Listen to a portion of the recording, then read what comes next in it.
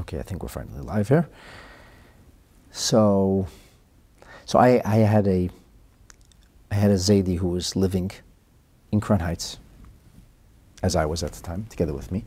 Later he moved to Eretz Yisrael. This is my paternal grandfather. And he was a tremendous, tremendous Talmid Chacham. I've shared stories about him in the past. He learned Torah under the fury of communist oppression.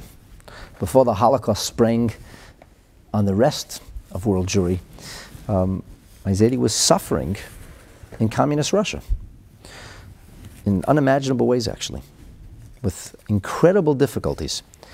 And he studied Torah, and he actually became a huge Talmid Chacham, a big Torah scholar, which was very, very unusual for the young people who were living in the Soviet Union at the time. Many of his peers did not really succeed in Torah study as much as he did. Anyways, a big Talmid Chacham, and he loved to learn Torah. And then, I wanted to please him, and I wanted to be a Talmid Chacham. Both of my Zaydis were always harassing me and kind of like giving me over the head. You need to learn. You need to learn. You need to be a Talmid Chacham.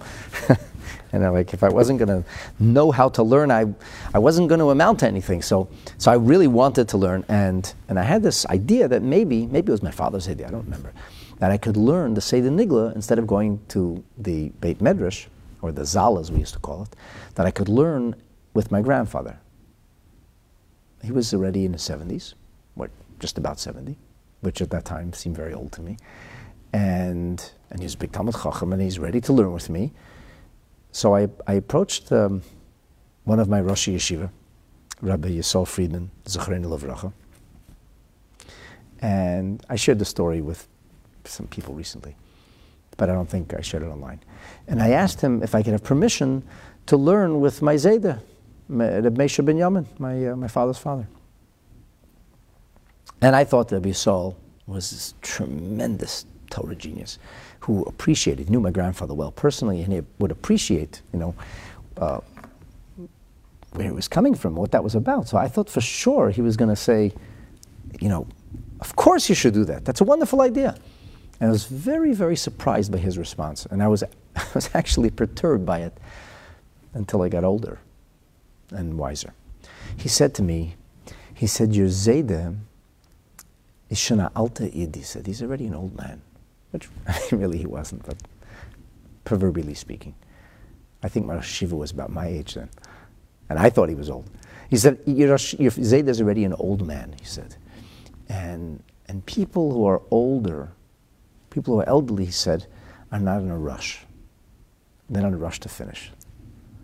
So he said to me, so it's a good idea, because you'll take the time to learn right, instead of learning in order to finish or complete. Anyway, that was what he told me, and he gave me permission, so I was happy about that. I was almost offended. Why didn't he mention that my Zaidi is a big Talmid Chacham, a big Torah scholar? And why didn't he tell me that I benefit from studying with my own grandfather, who was so learned? But it took years until I understood the profundity of that message. It's not about finishing. That's not how one appreciates the subject matter. It's about immersing yourself absolutely in the beauty and the profundity, in the sheer brilliance, in the illuminated Torah tradition and Torah idea that you're studying at whatever particular moment. And I've tried very hard to make that a mainstay in my own scholastic pursuit and in the way I try to teach Torah to others. We're not in a rush, my friends. I'm sorry if you are. I know this world, everybody's in a rush. Where are they running to? Where's the glittering gold? Where's the pot of gold at the end of the rainbow? It seems to me that if we take the time to allow the life-elixing waters of the Sha'ar HaBitachon to wash over us, if we allow ourselves to immerse fully in these amazing ideas and words that we're going to be enriched. So forgive me for taking some of your time and talking to you about tangential things. But anyway, that's my response to the kind fellow who emailed me, and I do appreciate the kind words. Thank you. But I'm afraid we're not going to change much, and I will leave the shortened and concise classes to others. And for those who wish, and I'm grateful for your participation, we're going to do this right. We're going to do it right. I'm going to understand it well, at least somewhat well. So this is the 4th episode, or segment, within the 2nd chapter of Sha'ar HaBitachon. It's actually our 43rd episode of studying the Sha'ar HaBitachon inside the text, and there was a prologue before that. So with no further ado, if you're following along in the Kihat edition, where you're going to find us now on page 50. And on page 50, it opens with the way, the Kihat edition introduces it, the 7 qualities are only found in God. Okay, so we have talked about these unique criteria. Rabbeinu Bachaya listed them precisely, clearly. 7 different categories of qualities that have to be met in order for anyone to confidently invest trust, full trust and full reliance, to the point that one is able to experience peace of mind, one's able to rid themselves of all and any anxiety. And I want to reiterate that because, this is really the goal. The goal of this series is not to finish the Sha'ar HaBitachon and say, ha, I finished the Sha'ar HaBitachon. I can't let go. So I'm going to share one more little thing with you. I heard that it's said over in the name of the holy Baal Shem Tov that he once met a Yid, met a Jew, who very, very proudly said, Rebbe, I just finished the entire Talmud. I went through the whole thing from beginning to the end, from brachas to oxen. So the Baal Shem Tov looked at him sadly and he said, you went through the entire Talmud, but how many times did the Talmud go through you?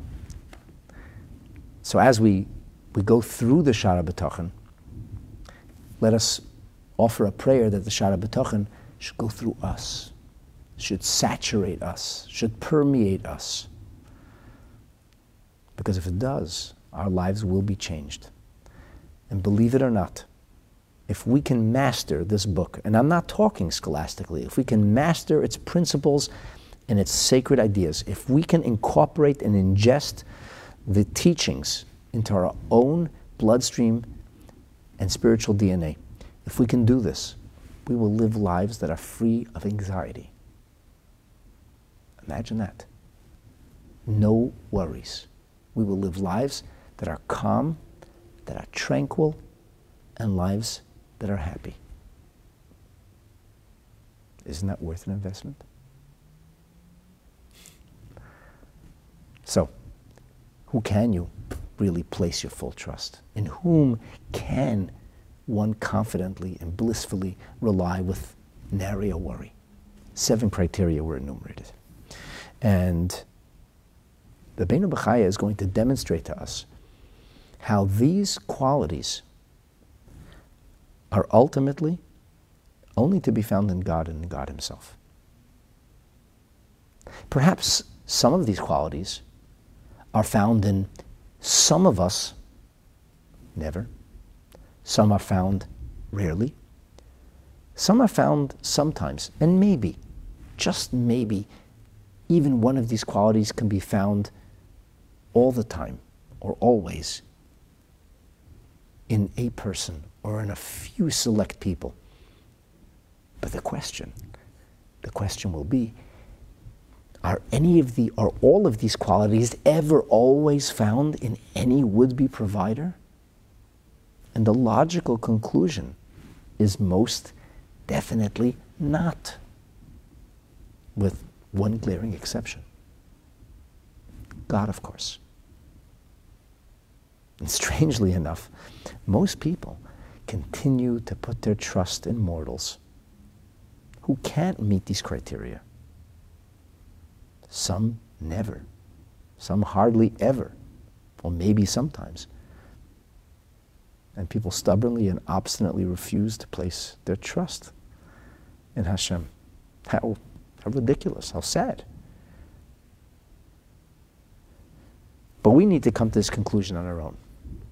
We shouldn't say, yes, it is so because Rabbeinu Bachaya said so, because the scripture said so.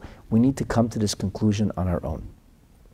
And there are several steps of us reaching this very conclusion.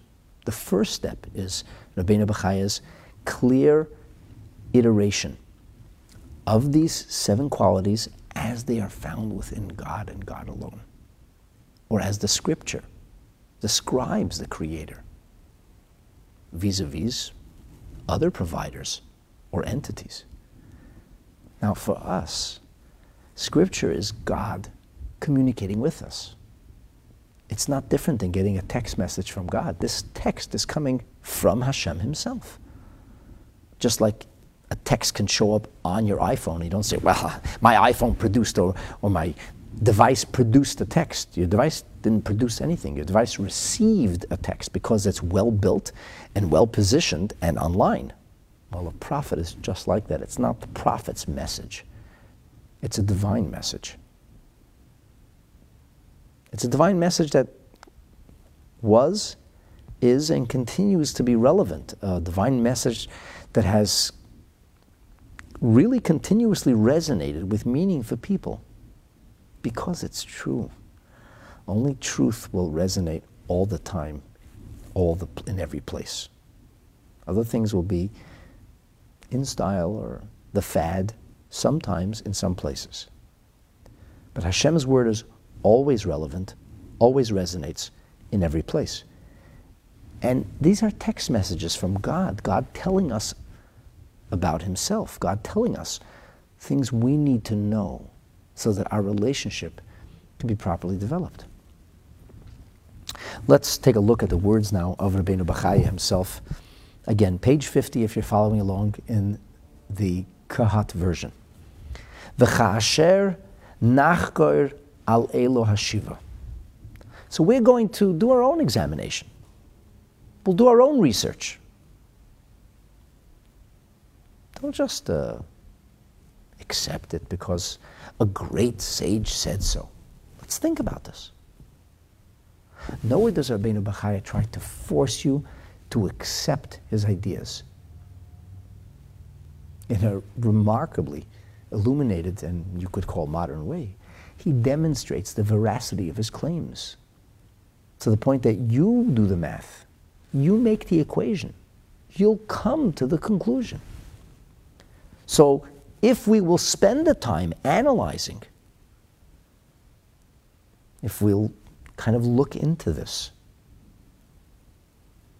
in modern Hebrew, if law enforcement is looking into something you did, it's called a chakira, an investigation. They have a tik chakira, they'll have a file of investigation on you. So we should investigate this. Don't just accept it. We can't convict or exonerate. We need to do our investigation.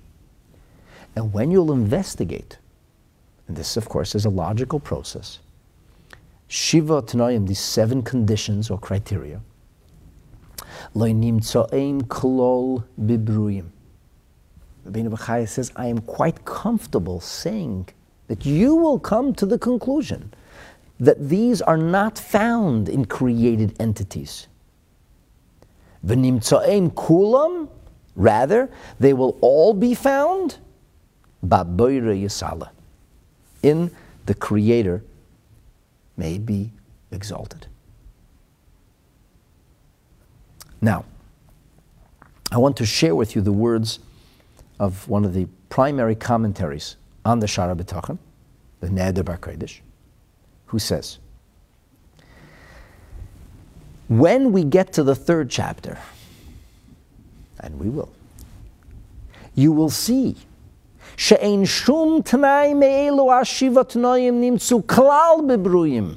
You'll see that in truth, not even a single one of these criteria, not even one, can be met by created entities or by people. Not one. Ubayis barach, and it is only in God Yitachen is it possible to place HaBitachon HaAmiti, true trust. But we didn't get to chapter 3. Now, Rabbeinu Bachaya is kind of still going to leave it open. He says, okay, let's investigate. Let's see if all of these can be found anywhere else. In fact, in the end, you and I will come to the conclusion that none of them can be found anywhere else. Never. Not rarely. Not sometimes. Certainly not always. But in fact, never. But now it would seem that some of the qualities we're going to talk about can sometimes, or maybe rarely, maybe always, be found within a human provider or some other entity whom you might look to give you the confidence about the future and remove the anxieties and worries you might have about it. So let's move forward. The first thing we talked about, the first criteria was that you need to have a provider who cares about you. How did we describe care? We talked about compassion, pity. We talked about love. Compassion, in a certain way, kind of sums up really caring about somebody. You're compassionately disposed towards somebody. So you feel their pain, their deprivation, their needs, their sorrows, their desires, and you care. Well, if somebody really cares about me, not because I'm a means to an end, and not because by virtue of my devotion can they be exalted or feel good about themselves. They care about me because they care about me. There aren't that many providers that care about you because they care about you. Let's be real. The vast majority of people care about themselves. And if it's a question of your welfare or their welfare, who do you think they're going to choose? Do you think that the celebrities value their fans or the welfare of their fans over their own welfare? Nah. That's like a Moshe Rabbeinu, like a Rebbe kind of thing to do, to care about somebody else's welfare more than you care about your own. It was Moses, Moshe Rabbeinu, who said, "Macheni no mesifrecha," erase me from your book, but preserve the people. That's called real compassion. Real compassion is the mother who says, forget about me. I'm worried about my baby. I need to save my baby's life, even if it costs my own. So this compassion that we spoke about, where is it found in its perfectly pristine, most exquisitely developed form? Rabbeinu Bachaya says that's precisely the terminology that is used to describe none other than God Himself, by God in the Scripture. Shehu, it is He, meaning God, the Creator. Merachem al briyosav, God has compassion over all His creatures. Compassion is not something God has. He is compassionate towards all His creatures. How do you know that? I mean, how do you know anything about God? I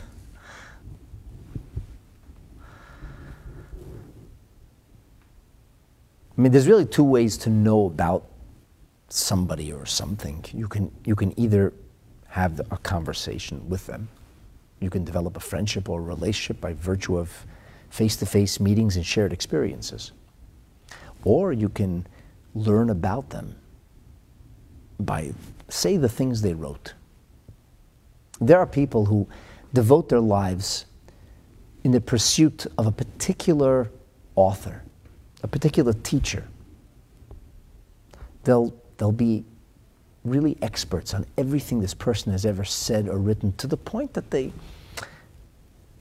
have a relationship. They know almost what this person might have said. They feel a closeness because they're so versed about who this person is. How would you know who this person is? Well, how do I know who he is? I know what he wrote.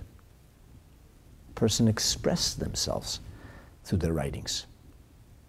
Well, Torah is very much like that. In fact, the first word that God uttered, that God spoke to us when we were privileged to experience mass revelation at Mount Sinai, was Anochi. And our sages tell us that Anochi is an acronym for the words Ano, Nafshi, I, my soul, Ktavit Yahavit, has been written, inscribed, and given. So God's giving him of himself. When you read Scripture, you're reading God's personal diary. You're becoming privy, you're knowing about God, because God's telling you about himself. How do the prophets describe what they were aware of, what they knew? How did God describe himself? So the first verse we're going to draw upon is found in the 103rd Psalm. It's known as Barchi Nafshi, a very famous psalm. And in this chapter of Tehillim, in the 8th verse, we read the following words, and I'll quote Rabbeinu Bachaya first. Rachom v'chanan Hashem. Compassionate and gracious is God. Now, to appreciate this statement, I would like to humbly suggest that you have to look back a verse. Because in verse 7, and I think Rabbeinu Bachaya expected you to go and read the verses, kind of do your own research. He said, Kasha Nachker, do the investigation. So in verse 7, the scripture reads, Yoidia drochav l'Moshe. He made known his pathways to Moses. What does that mean? The Metzudas David explains, Darkei Tuvoi, the ways of his goodness. Hoidia l'Moshe. He broadcast it. He shared it with Moshe, made it known to Moshe. The next three words in the verse are, Livnei Yisrael, to the children of Israel, Alilo Tav. Alilo Tav, says the Mitzudot Tzion, means Maasav, his actions. So he made his ways known to Moshe, his actions known to the children of Israel. The great Sephardic commentator, Radak, Rabbeinu David Kimchi, he says this, D'rachav hein midotav. His ways are his, if you will, characteristics. For lack of better terminology, emotive characteristics. The way shemisnaig bahem imbru of how God engages with his creation. How does God engage with his creation? Why did God tell that to Moses? Because Moses asked. Moses wanted to know precisely this. How does God engage? How does God relate? What's like the strategy here? Because it doesn't seem to make any sense to us. So Moshe Rabbeinu asked, and here Radak is quoting the verses from Parshat Ki Tisa. He says, Moses said, Hoidi eini no es drochecha. Make known to me your ways. V'hoidi amlai. And God said, I will do that. And he even made known to the Jewish people, Alilotav, Radak, like Metzuda says, myself. Ki bahem hitnaeg im Yisrael bamidbar, because that's the way he treated the Jewish people in the desert. And I know what you're thinking. That was in antiquity. That was in a time of miracles, of manna falling from heaven, and a time when we were enveloped by clouds of glory, or at least in a time when we lived in the Holy Land of Israel, with all of the tribes in their provincial formation, and the presence of Hashem was amongst us. Stop right there. Radak concludes, V'chein misnaheg imonu bahem begolus. Exactly as Hashem revealed himself and treated the children of Israel at a time of overt revelation, heightened spiritual sensitivity, and a mass divine consciousness that was shared by an overwhelming portion of the nation of Israel. In comparison to exilic times when we are spiritually displaced and essentially malfunctioning or underfunctioning. And yet, Hashem's ways are still the same. What are those ways? Racham v'chanan Hashem. So I need my provider to be compassionate. I need him to be merciful towards me. You don't need mercy when somebody measures up. So imagine a person gets hired to do a job. And he does the job well. So he gets paid. So the employer says, I'm going to be merciful to you. I'm going to pay you. And you're like, huh? What's so merciful about that? That's just.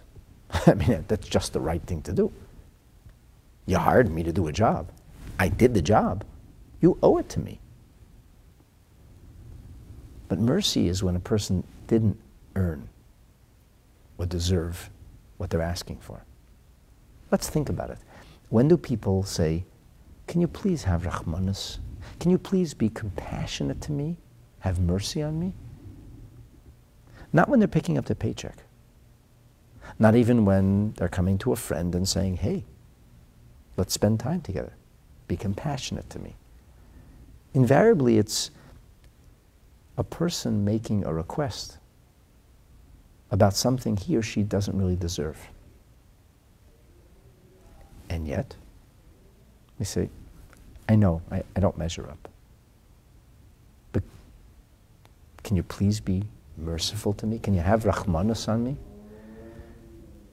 I know how you're looking at me. I know you're not glossing over or ignoring my shortcomings, my ineptness, inappropriateness, my tardiness, my failings. I know. But I'm pleading. I'm asking you for mercy.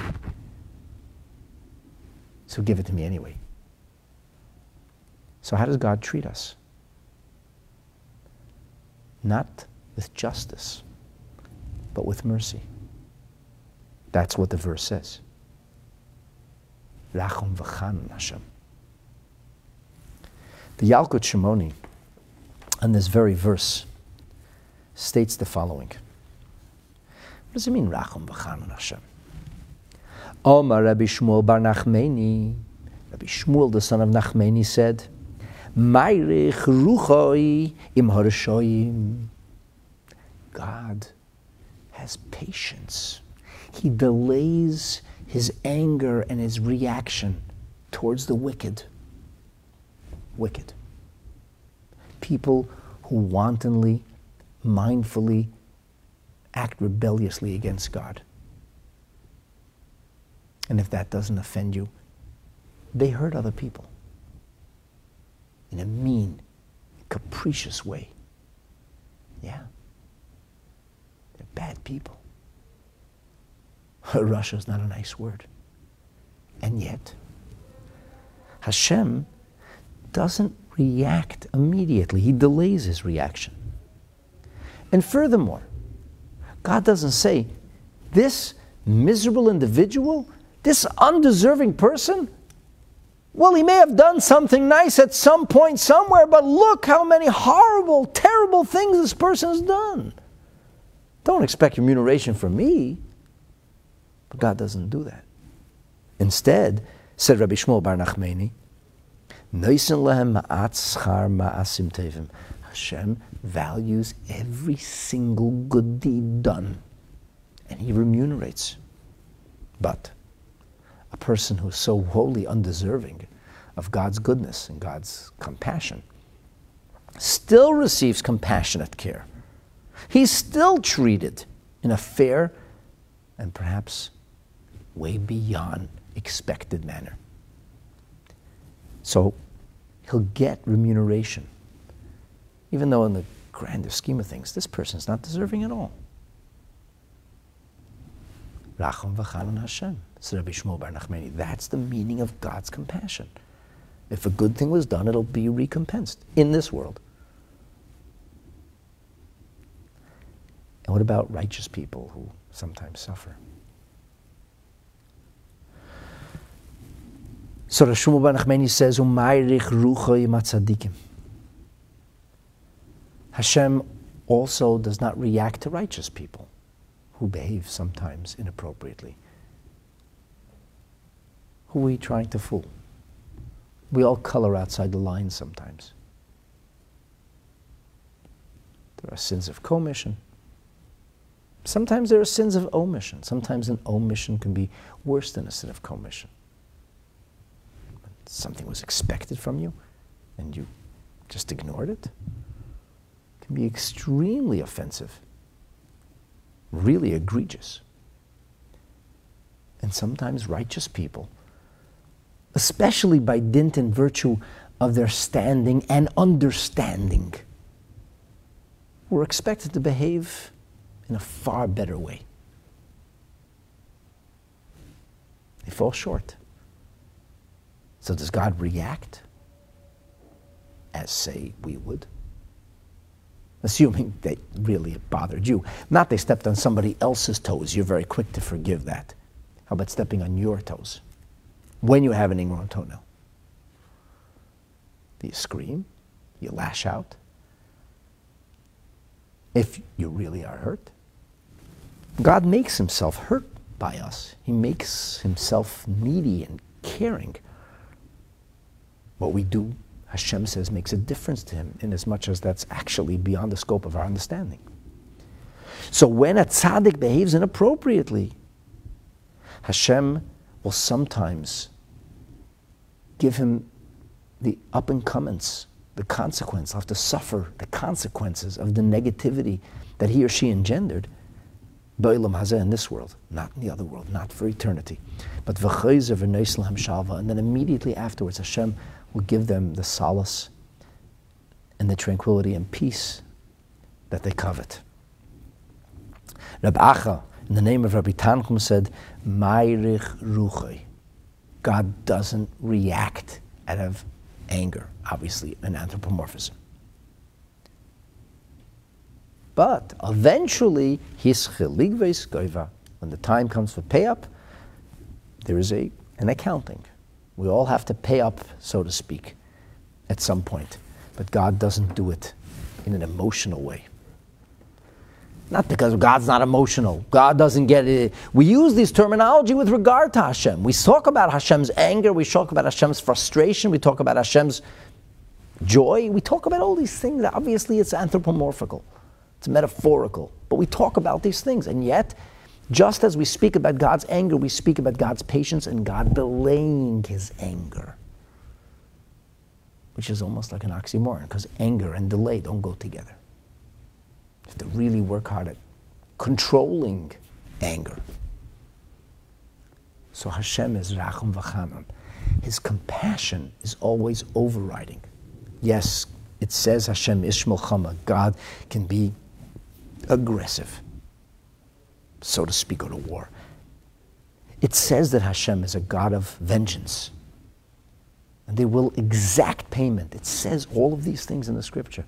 Yet overridingly, if you want to describe Hashem, God, the scriptures use the word Rachum V'Chanun. Now, we began this description of the criteria, the requisite qualities necessary for us to be able to place our trust is that your provider has to be overwhelmingly compassionate. So Rabbeinu Bachaya says, funny you should say that. It's exactly the way God is described. Now, do you know anybody who is overwhelmingly compassionate?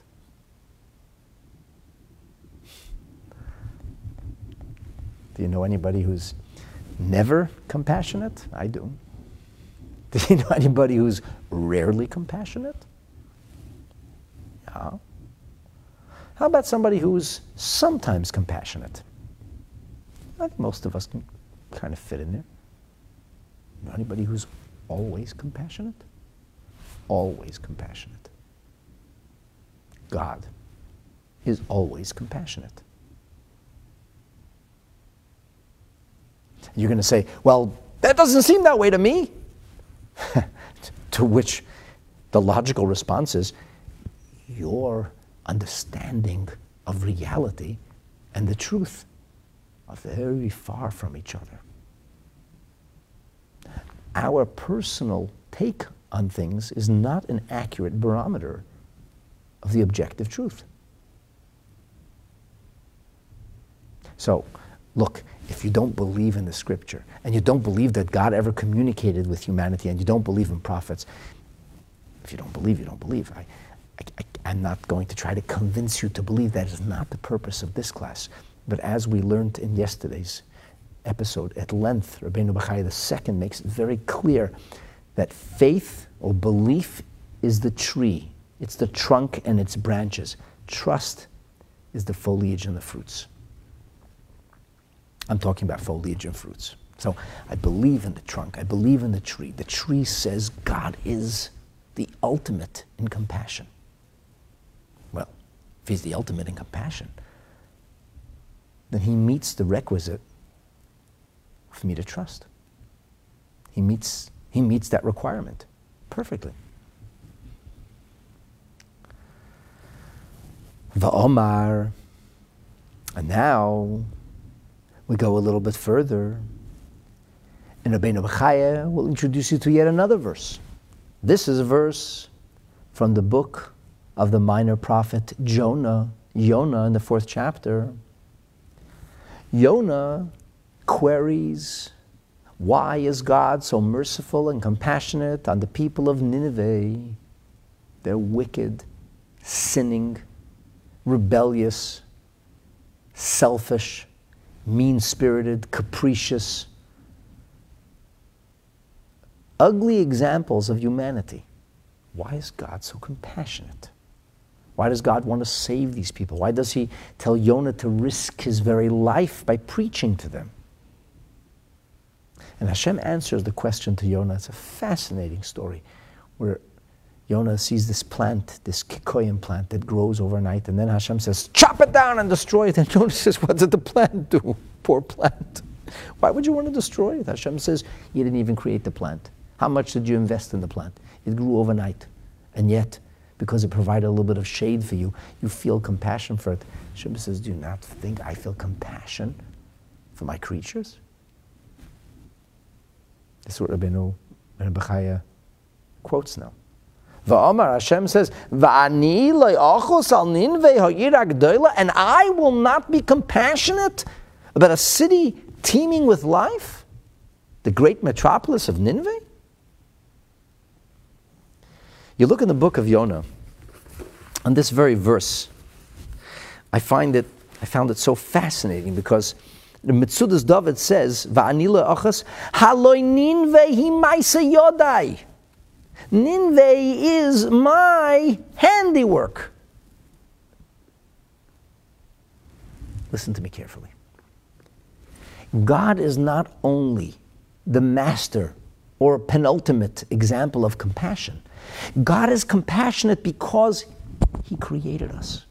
So one is compassionate towards that which they created. That's the point he makes to Jonah. You didn't even create this plant. Just watched it grow. And yet you feel compassion for it. Halei ma'aseh yodai. My friends, you and I are God's handiwork. God created us. No, we are not a random accident.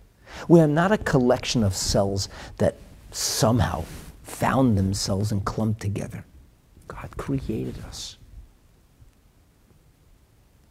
That's an overridingly important part of the Genesis narrative. God created us. We have a creator. If we have a creator, how's he not going to have mercy?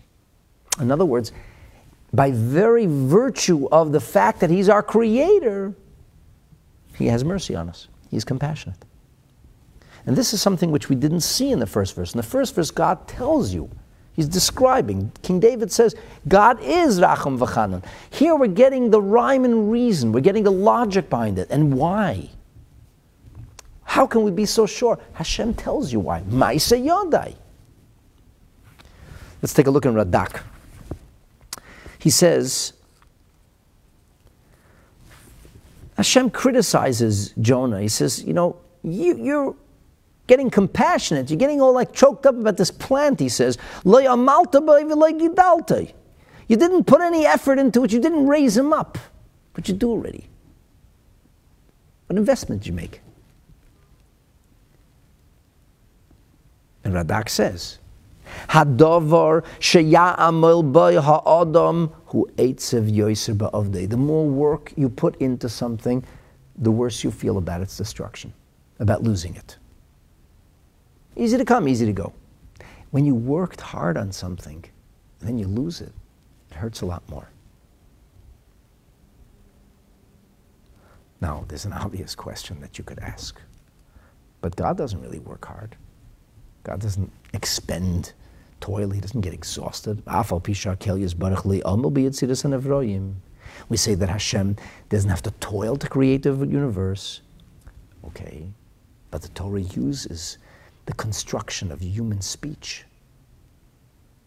Because otherwise, this whole exercise is moot. We have to have some kind of language. We have to have some kind of currency of exchange. And the currency we use is human speech, figures of speech. So figuratively speaking, God toiled and created the world. And if he created the world, and if he created me, and he created you, and he created all of us, isn't that obvious that Hashem will have compassion on us? I mean, he created me. Why wouldn't he have compassion on me?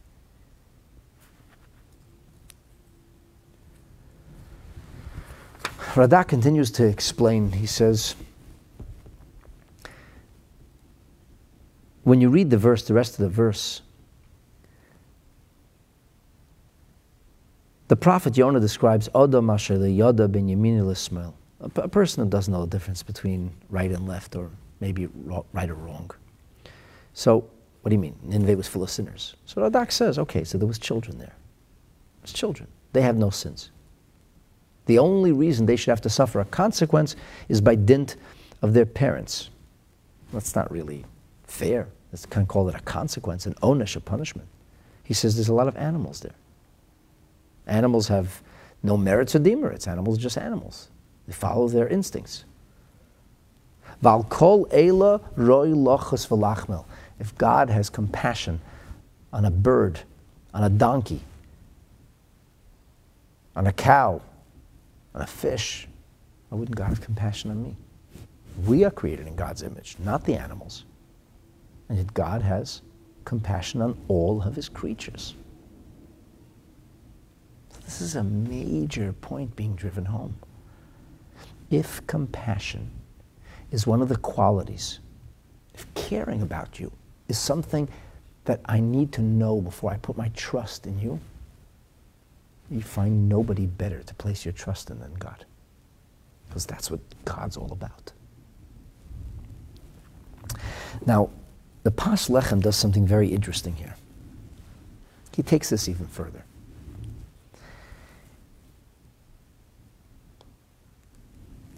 He says compassion or pity is oftentimes the reaction to suffering.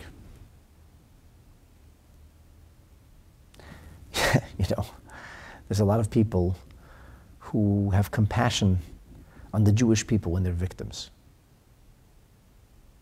They're compassionate for Holocaust survivors after the Holocaust, for people who survived pogroms and persecution.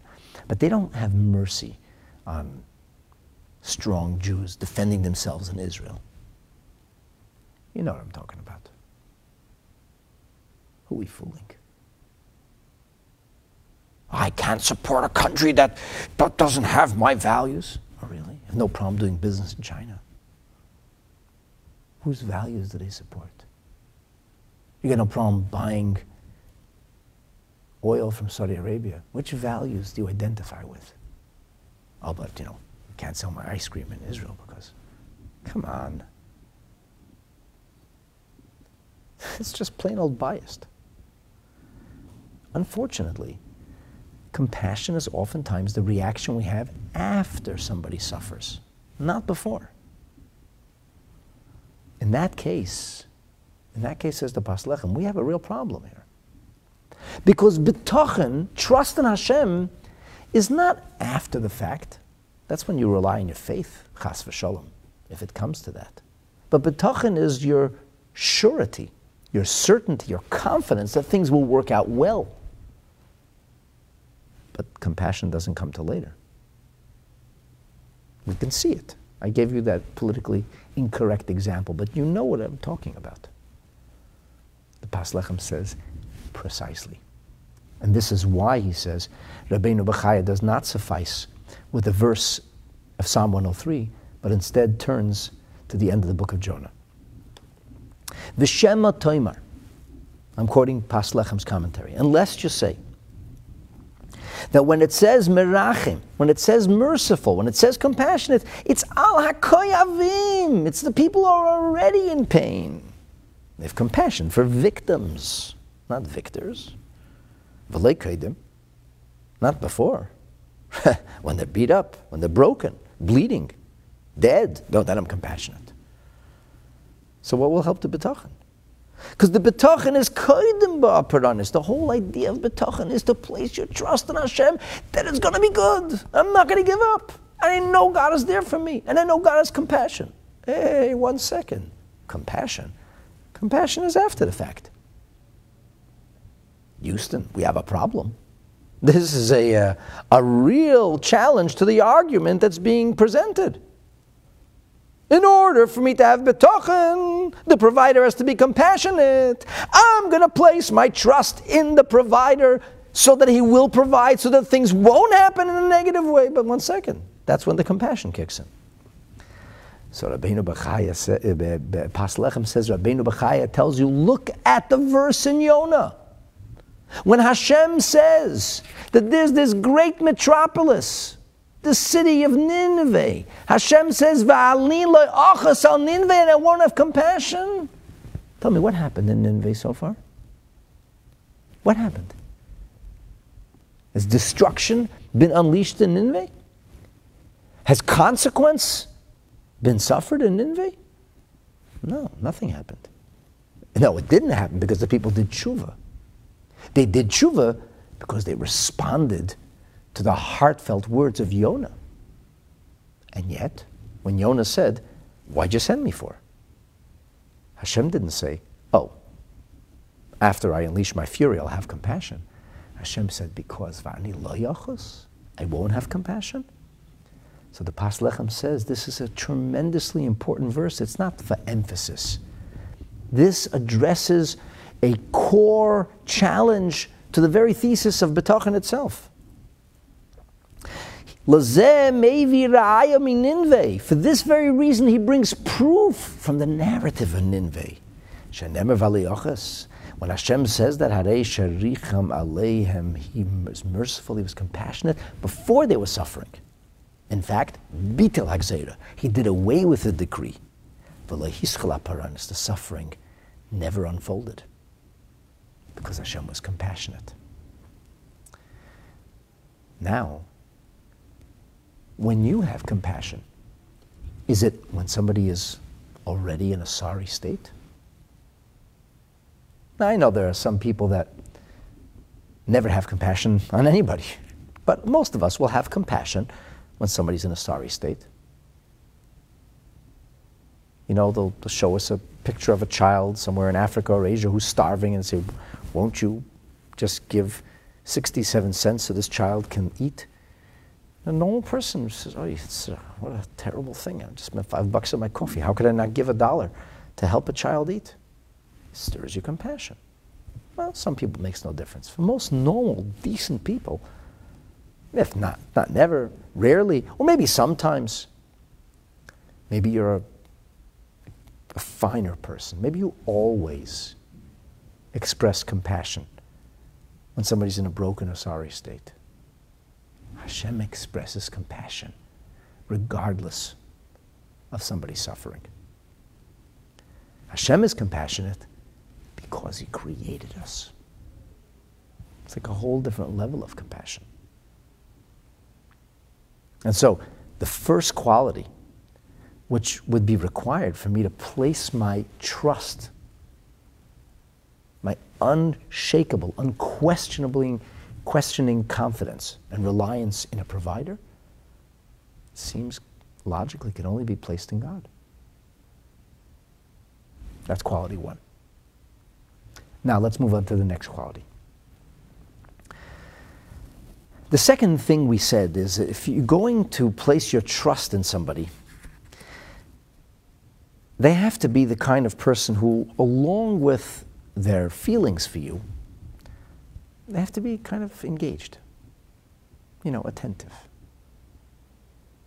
not checked out, or experiencing, on occasion, a cognitive dissonance towards your needs. They have to really always be involved, always be committed, always be connected.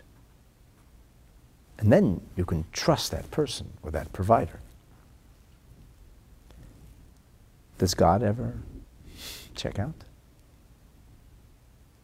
Does God ever just ignore us and not feel our pain? Rabbeinu Bachaya says, well, take a look in the book of Psalms.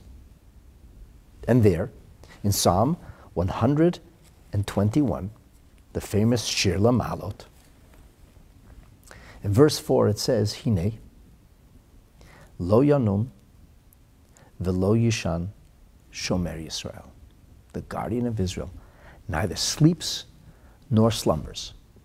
Now God doesn't have a bed or a pillow, and He doesn't need to go to sleep any more than He needs to eat or get a pedicure. That's all. Moot and ridiculous terminology. It's a metaphor, it's anthropomorphism. So what is the parable about when we say God doesn't sleep or slumber?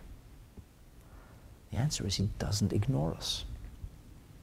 As the Metzudas David puts it, Me'olam eni meiser hashgachasai. He never stops supervising. He's always clued in. Who are you going to trust?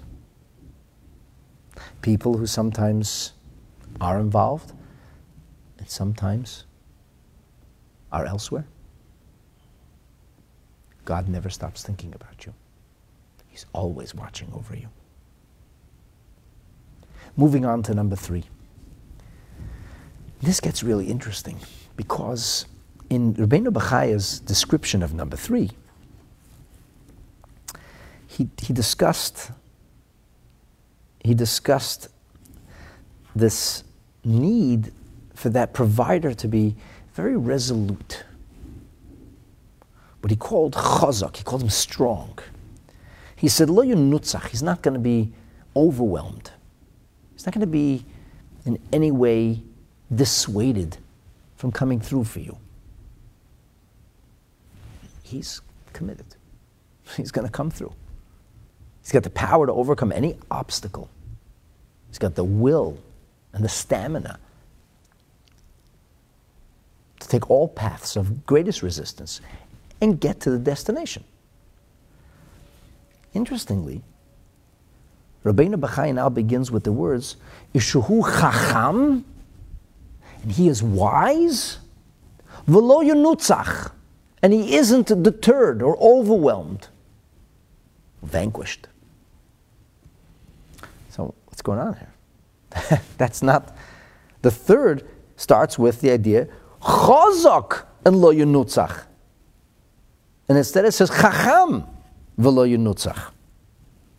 So the commentaries go to town here. I mean, let's say the Marpel Nefesh says, I smell a typo. He says, nah, it's Tos Seifrim. This is most likely, it's a mistake. It should have said, not chacham, but chazak. The printer messed it up. That's what the Marpel Nefesh says, which is in perfect corollary with the third quality. Chazak v'lo yunutzach. He's mighty, he's strong, he has stamina, he follows through. But it doesn't say that. That's the little problem. Now the Tov HaLevanon is a bit of a different, little more of like a more refined take on this. He says, look, he says, number one, this is klape asib hashlishis. This addresses the third quality, the third criteria. Okay. Even though we're using the language of chazak, and now we're talking about chacham, it's not the same thing. Might and mental capacity, not one and the same. He says, yeah, but inyan echadu. It actually is, because brute force doesn't accomplish anything. You have to be wise. You have to know how to use force. It's like the force of spirit rather than the spirit of force. He says, when we talk about might, we're not talking about muscles, about raw power. He says, "Shelegvura tzarich eitza v'chachma."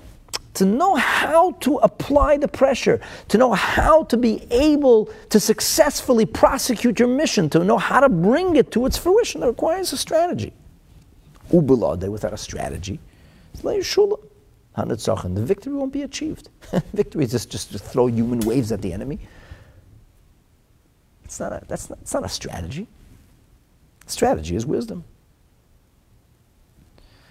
The Teva Levanon draws on a verse which is found in the 18th chapter of the second book of Kings. And he says, Hashem said, Ani amarti eitza ugvura lamachama. I said you need to have eitza, which is like a strategy. You need to have advice, insight, and you need to have might, strength. So it's not good enough to have soldiers with brawn and lots of weaponry. Warfare is about guile. It's about strategy, timing. There's a lot of wisdom. So it's like, they call it the art of war. I mean, it's an oxymoron. War is hell. It's horrible. People are dead and maimed. It's terrible. But there's some moral wars that have to be prosecuted against evil, and there's a wisdom to it. Hey, look, our beloved Israel is tiny geographically and outgunned, outnumbered, and yet, with God's help, successful every time, because Hashem is on our side. But Chayalei Tzva Agana Yisrael operate with tremendous insight, tremendous strategy, tremendous wisdom. No question about that. So the Tov HaLevanon says Chacham, but it's not that different. Chacham is Chazak.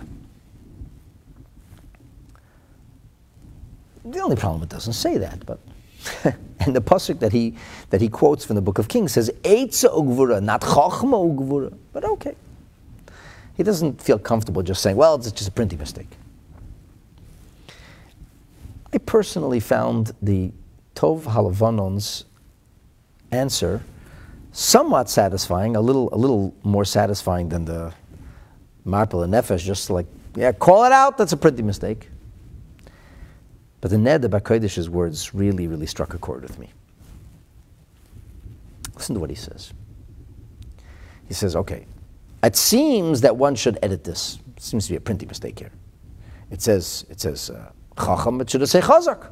They both start with a Ches, but then there's a Zayin and a Kuf, not a Chaf and a Mem. It should say Chazak, not Chacham, if we're in corollary with what we mentioned earlier, and we are. I mean, by and large, we are in corollary. But it doesn't say that, he says. That's the problem. You know, facts are stubborn things. He says, Lafi shero isi b'chol asfarim. I saw in all the books, this is in all the printed versions is like this. So I didn't feel comfortable, says the Ned HaKodesh, to go and just like scratch out, cross it off, it's probably wrong. He says, Le shalachti yad. I couldn't bring myself to stretch forth my hand. It's a euphemism. I can't tell you it's a printing mistake. Okay, so then what? But it doesn't seem to make sense. I mean, Marpil Nefesh's point is well taken. This is the third criteria, and third criteria begins with chazak lo yenutzach, not chacham lo yenutzach. So the Neder B'Kodesh says like this. He says, I therefore believe that this paragraph, these few sentences, are not only addressing the third criteria, but in fact they address both the third and the fourth criteria. Incidentally, in case you forgot, the fourth criteria was that he knows. Your provider has to know what you need. He has to know what you need in the immediate sense and in a more of a futuristic, strategic way. The provider has to be intuitive. He has to be wise. So the Neder B'Kodesh says, therefore, I believe that Chacham v'lo yenutzach is actually a composite of both the third and the fourth. Incidentally, this makes perfect sense because the next thing Rabbeinu Bachaya is going to address is the fifth quality. And he never really addresses the fourth. Or at least not in the fullest sense. So Hashem is Chacham Leiv. We say God is the wise of heart, the understanding. V'yodea ofen hatoyelet, and he knows what's best for us. K'misha ein chacham. If somebody's not wise and intuitive, how do you know how to help the person who placed their trust in you? They placed their trust in you. You haven't a clue of what they actually need. But you love him. That's nice. You can smother him. Smother him to death with your love. You don't know what he needs. You need to know what he needs. All normal parents love their children, and sometimes they don't know what their children need, so they seek professional help. That's a good thing, by the way. It's not enough to love your child or mother your child, because you can end up smothering your child. Sometimes we need professional help. Sometimes there's a diagnosis necessary. And we need to understand what our child needs, and we don't always have the wisdom on our own. Hashem gave us the responsibility. Sometimes that responsibility includes getting the help of professionals, because your child has a problem or a challenge. So you need the wisdom, not just the love.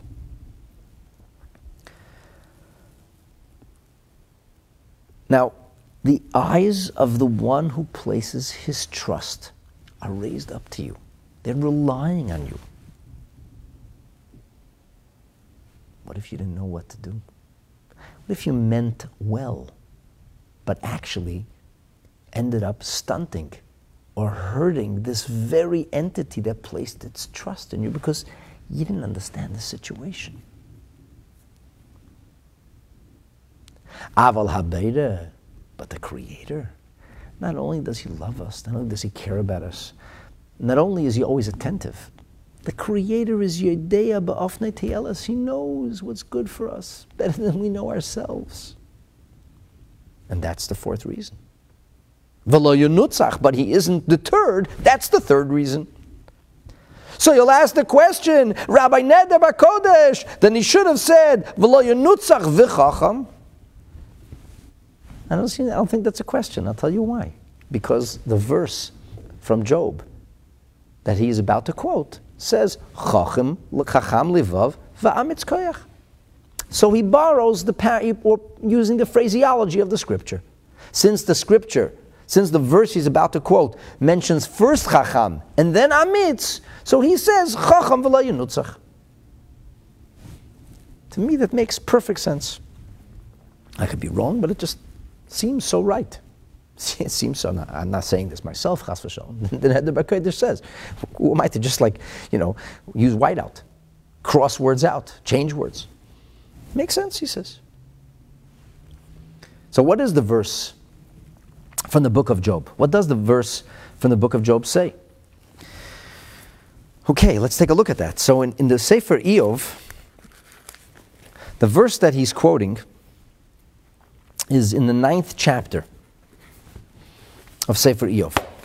And there in the 9th chapter, Eov says concerning God.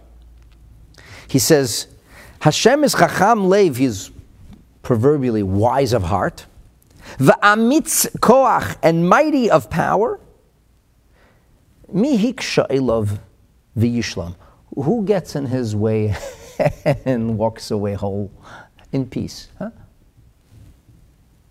This is Eov's first response to Bildad. And as Rabbi Adin Even Yisrael puts it in the Steinsaltz translation, and I'll quote from it, he says, Job begins this speech by expressing the greatness of God, thereby highlighting the helplessness of the one who wishes to contend with him. So let's take a look now in the book of Job. And you want to contend with God? He's Chacham Lev. So the Mitzudas David says, Halahu Chacham Lev v'amitz koyach. He's wise and mighty. Like, what are you doing? He is Bitachlas Hashlemus. He is the penultimate paradigm of wisdom and might. Umihu ashadibar kashas. Who is to start up with God? V'nisha b'shalva, and he'll leave this engagement peacefully. The way the Mitzudas interprets the word v'yishlam comes from the word shalom as in peace. The Ibn Ezra says v'yishlam v'hayeh shalom, and he'll be whole. You want to get broken? Go fight with God. How do lots of wise people say?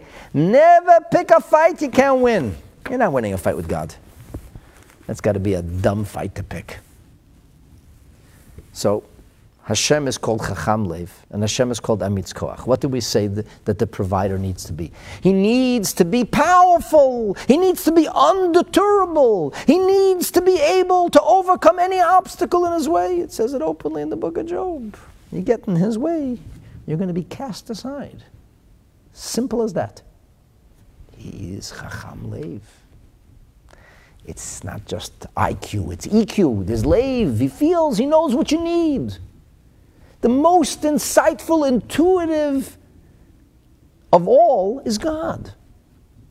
And you need that because he could love you, and he can be attentive, and he can be undeterred, and be clueless. Not God.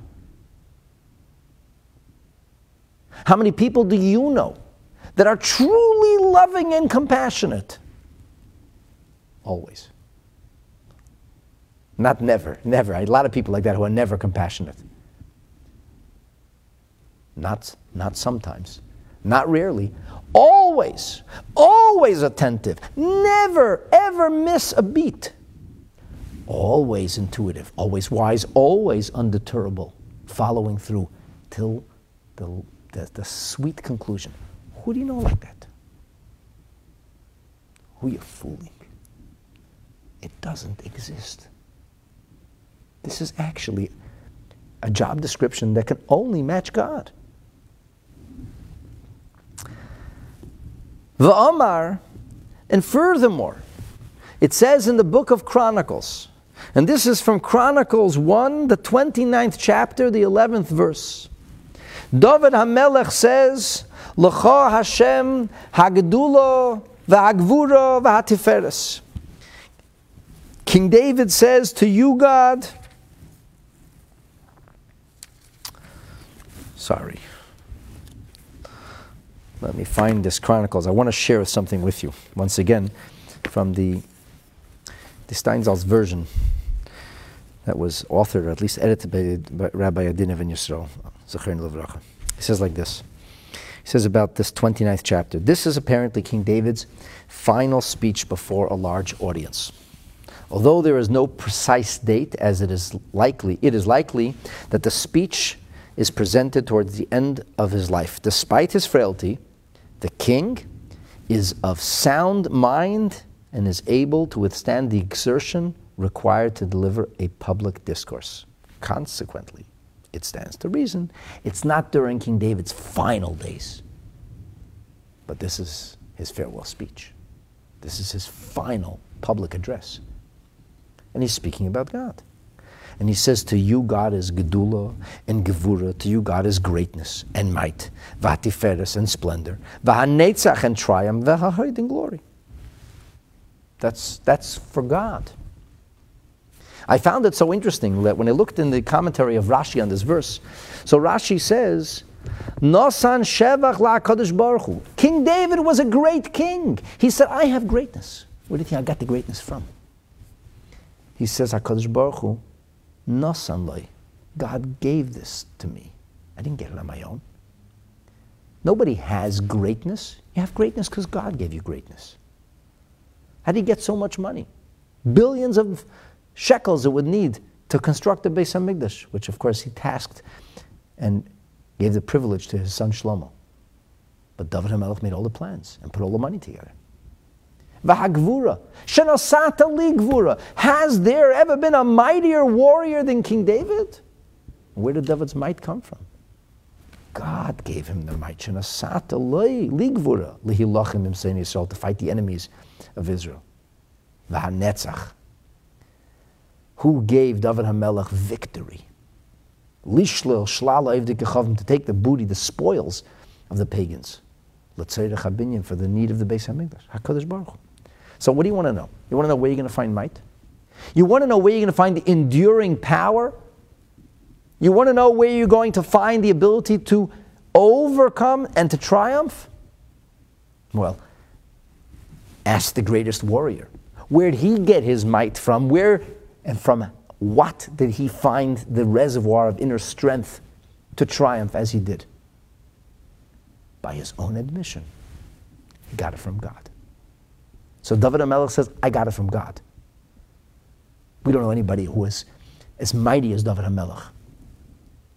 And yet, even King David said, it's not mine.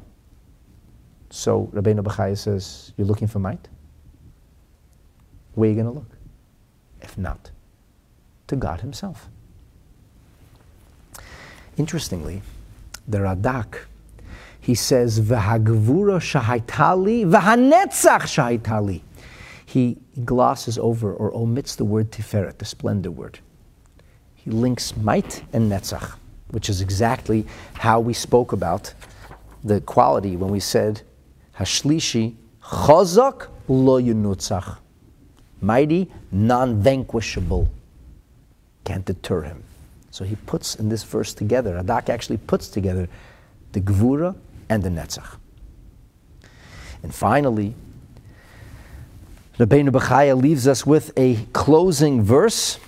This is from the prophecies of Terei Asar, the minor prophets. It's at the end of the prophecies of the Navi Tzfanya. Tzfanya HaNavi, he speaks in his final chapter, he castigates Yerushalayim about their forthcoming punishment, but he also lays out a vision for future consolation, for Am Yisrael and for the whole world. And when he does this, when he describes and depicts the Jewish people's return to Eretz Yisrael, when he depicts what consolation, what the ultimate triumph will look like, he says, Hashem Eloikayich Bekirbech, God is amongst you, is in your midst. Giber Yoshia, he is the valiant one who rescues. We don't do this by our own. It's not our self-determination, our force, our might, our power, baloney. We will be victorious. We will prevail. We will follow through. We will triumph because Hashem is our might and because Hashem is the one who delivers that triumph. My dear friends, that is precisely the point Rabbeinu Bachaya makes for us by saying, Hashem Eleikayich is Bekirbech. As the Metzudas David puts it, Hagiber sha'asa hagvura seilo. He is the mighty one who will do those mighty deeds. Hu yeshialoch. All right, so you're looking for a provider. I say, I want to see a provider who's strong. I want a provider who's there for me. Great! Find me a mighty one. Now, where does he get his might from? Hashem Elikoyach. Because God is Bekirbech, God's in his midst. And so we really have a stunning depiction of these 3 or possibly 4 qualities, these categories, and they're only met at one address, always. HaKadosh Baruch Hu, the Creator. So who are you going to trust? In whom can we place our absolute reliance? If not, in Almighty God Himself. Rabbeinu Bachaya will continue to make his arguments to help you and I come to our own conclusion, Be'ezrat Hashem, in the next episode. I hope that you found this uplifting. I hope you don't mind the length, the time that we invest in trying to really understand every word, every nuance. If we wouldn't look into every verse, how would you appreciate Rabbeinu Bachaya's words? How would you come to the rock-solid conclusion? You and I come to the rock-solid conclusion that Bitachon is of merit and value, and it's only to be found in Hashem. So, if you did find this uplifting and inspirational and educational, please, I'd appreciate it if you hit like, share it with your family and friends. And if you haven't yet, please subscribe and enable notifications, youtube.com/Rabbi Mendel Kaplan. Thank you for joining. Have a beautiful day. I look forward to seeing you back.